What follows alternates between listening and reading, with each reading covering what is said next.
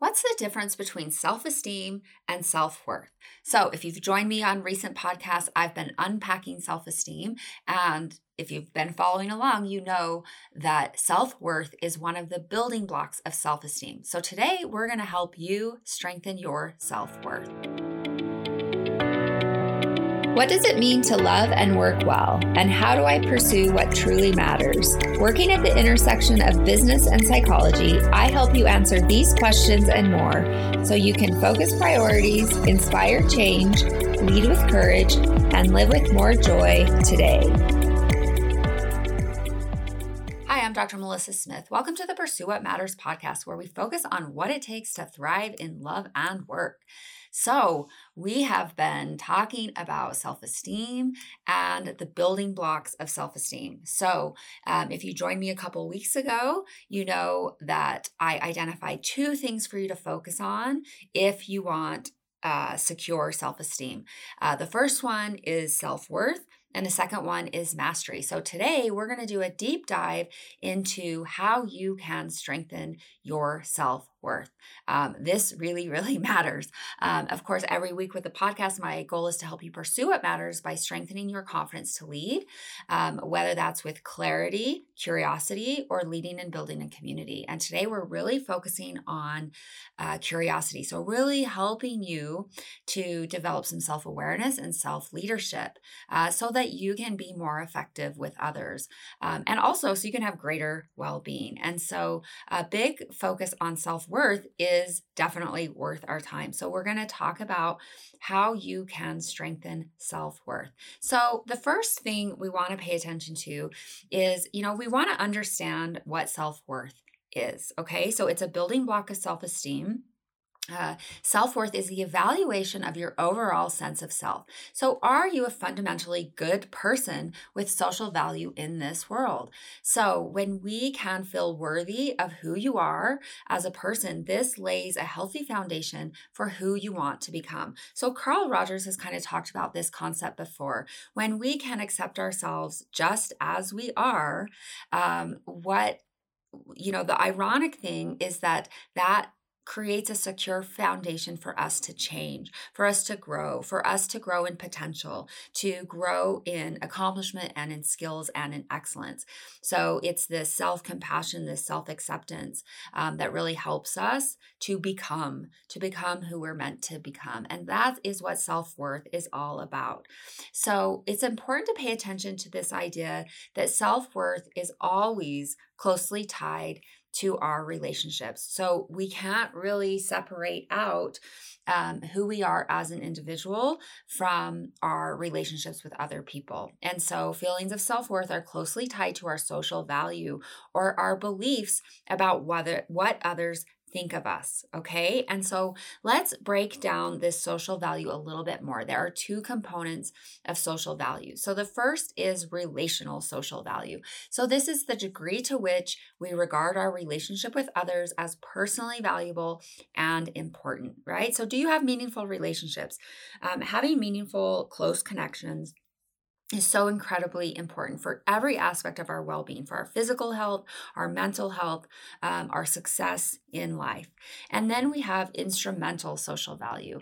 And this is the degree to which others perceive us as possessing resources and or personal characteristics that are important for the benefit of the collective good. So do you bring value to others? Are you helpful? Are you skilled? So this is where I think thinking about these two types of social value is really helpful in the world of work because, you don't have to be best friends with everyone at work in order to bring high social value to work, right? So of course we want to be respectful. We want to be open to connection, but you don't have to be best friends with other people at work. And when you have high instrumental social value, you can become very highly valued at work because people respect you. People recognize that you're skilled and that they can come to you for help on problems. They can come to you for perspective. And so do others see you as having resources and personal characteristics that are important for the benefit of the collective good? Like, can you help others be successful? And so both of those components, relational social value and instrumental social value, really help us to feel worthy, to help us to feel good about ourselves in relation to other people and in life in general. So let's think about what high self worth is. So, right, what characterizes these folks?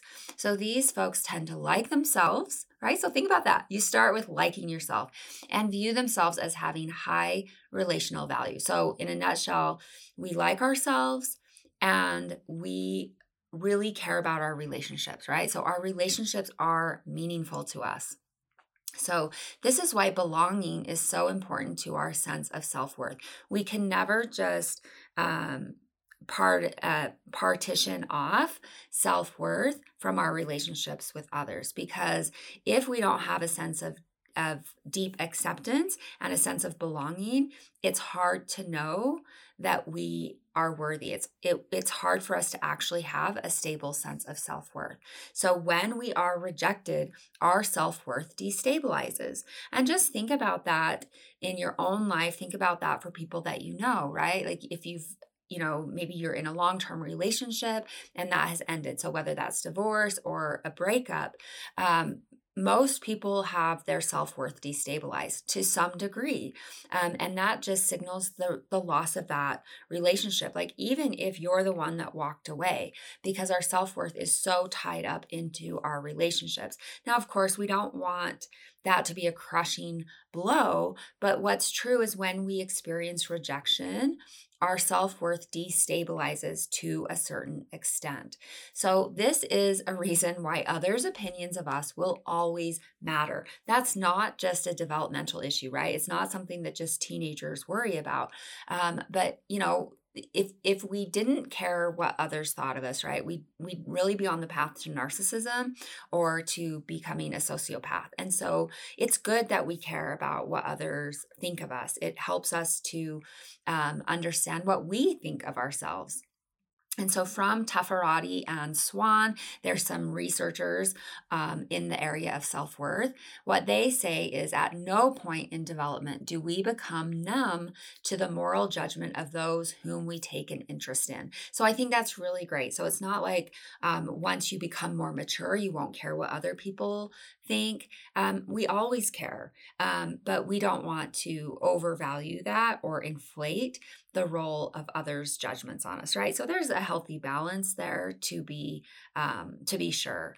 So when we think about self-worth, I think a helpful way to think about that is we use others as a mirror to reflect our own feelings of worth, at least to some extent. Now, when we're younger, right, our sense of self-worth is less internalized. And so we really use the reflection of others to establish our own self-worth.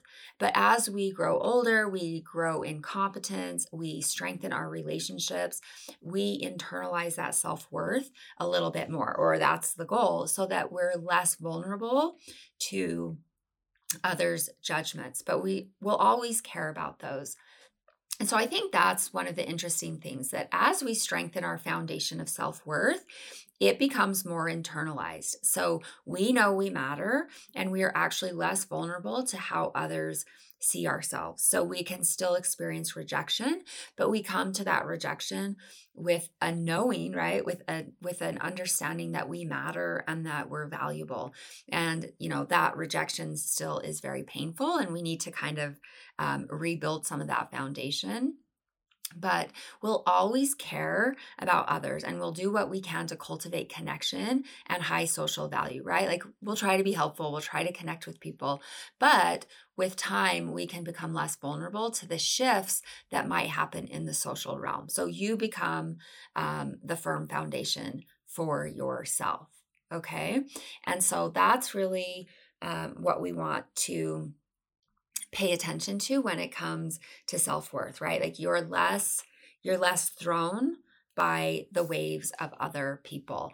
And so I just want to take a moment and kind of look at this big picture, because self-worth is a building block of self-esteem, right? And we don't want to overly focus on self-esteem. And what I have found in my work with folks, and this is backed up by the research, is that learning to embrace self-compassion is much more helpful than focusing on self-esteem. And so when I think about self-worth, right, like how do you feel about yourself?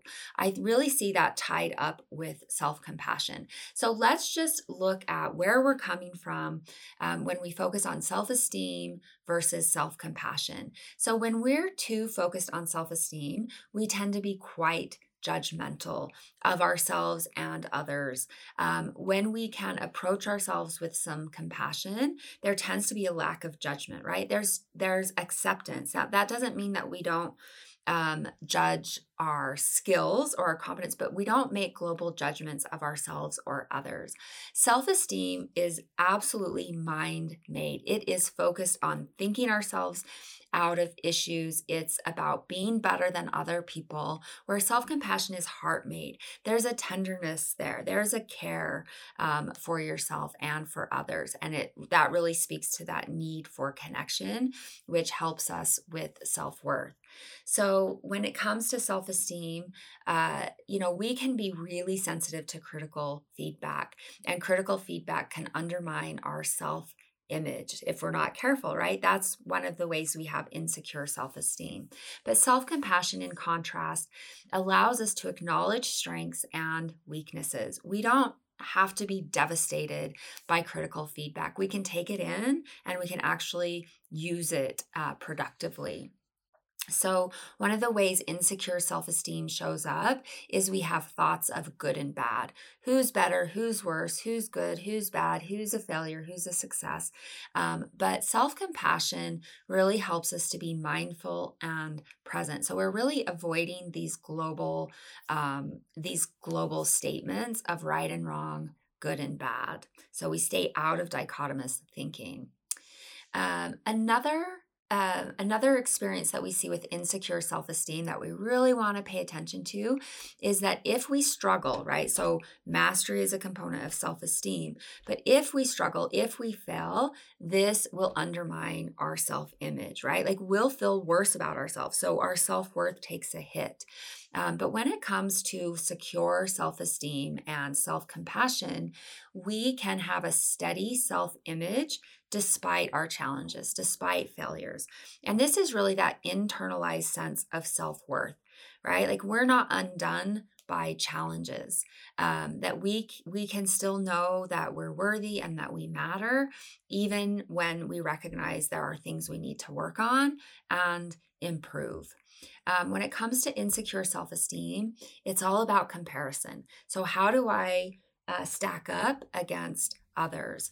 Whereas when it comes to self-compassion, it's all about connection, right? So we're not trying to be better than someone else. We're actually trying to learn and connect and grow. And again, this focus on connection with self-compassion really points us to self-worth, that our image of ourselves is tied to the strength of our relationships. So having strong, meaningful connections helps us to feel better about ourselves.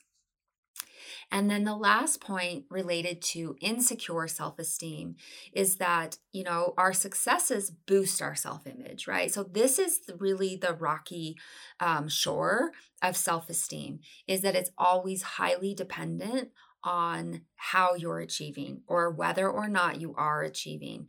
And so if you're failing, your self-image can just be decimated.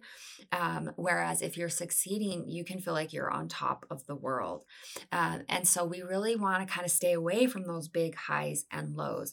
Instead, we really want to focus on that self-compassion where we can have a steady self-image despite our successes, right? So regardless of failures, regardless of successes, we know that we matter. And that's really the heart of having a secure self-worth, right? And so that's what we really want to pay attention to when it comes to self-worth. So I want you to, the take homes for today, right? If we're thinking about focusing on self-worth, is recognizing that the strength of your relationships will impact your self-worth. So if you're in relationships with people who make you feel worse about yourself, you need to really take that into serious consideration, because it's going to be hard for you to feel good about yourself if you continue in relationships that are not good for you. Okay.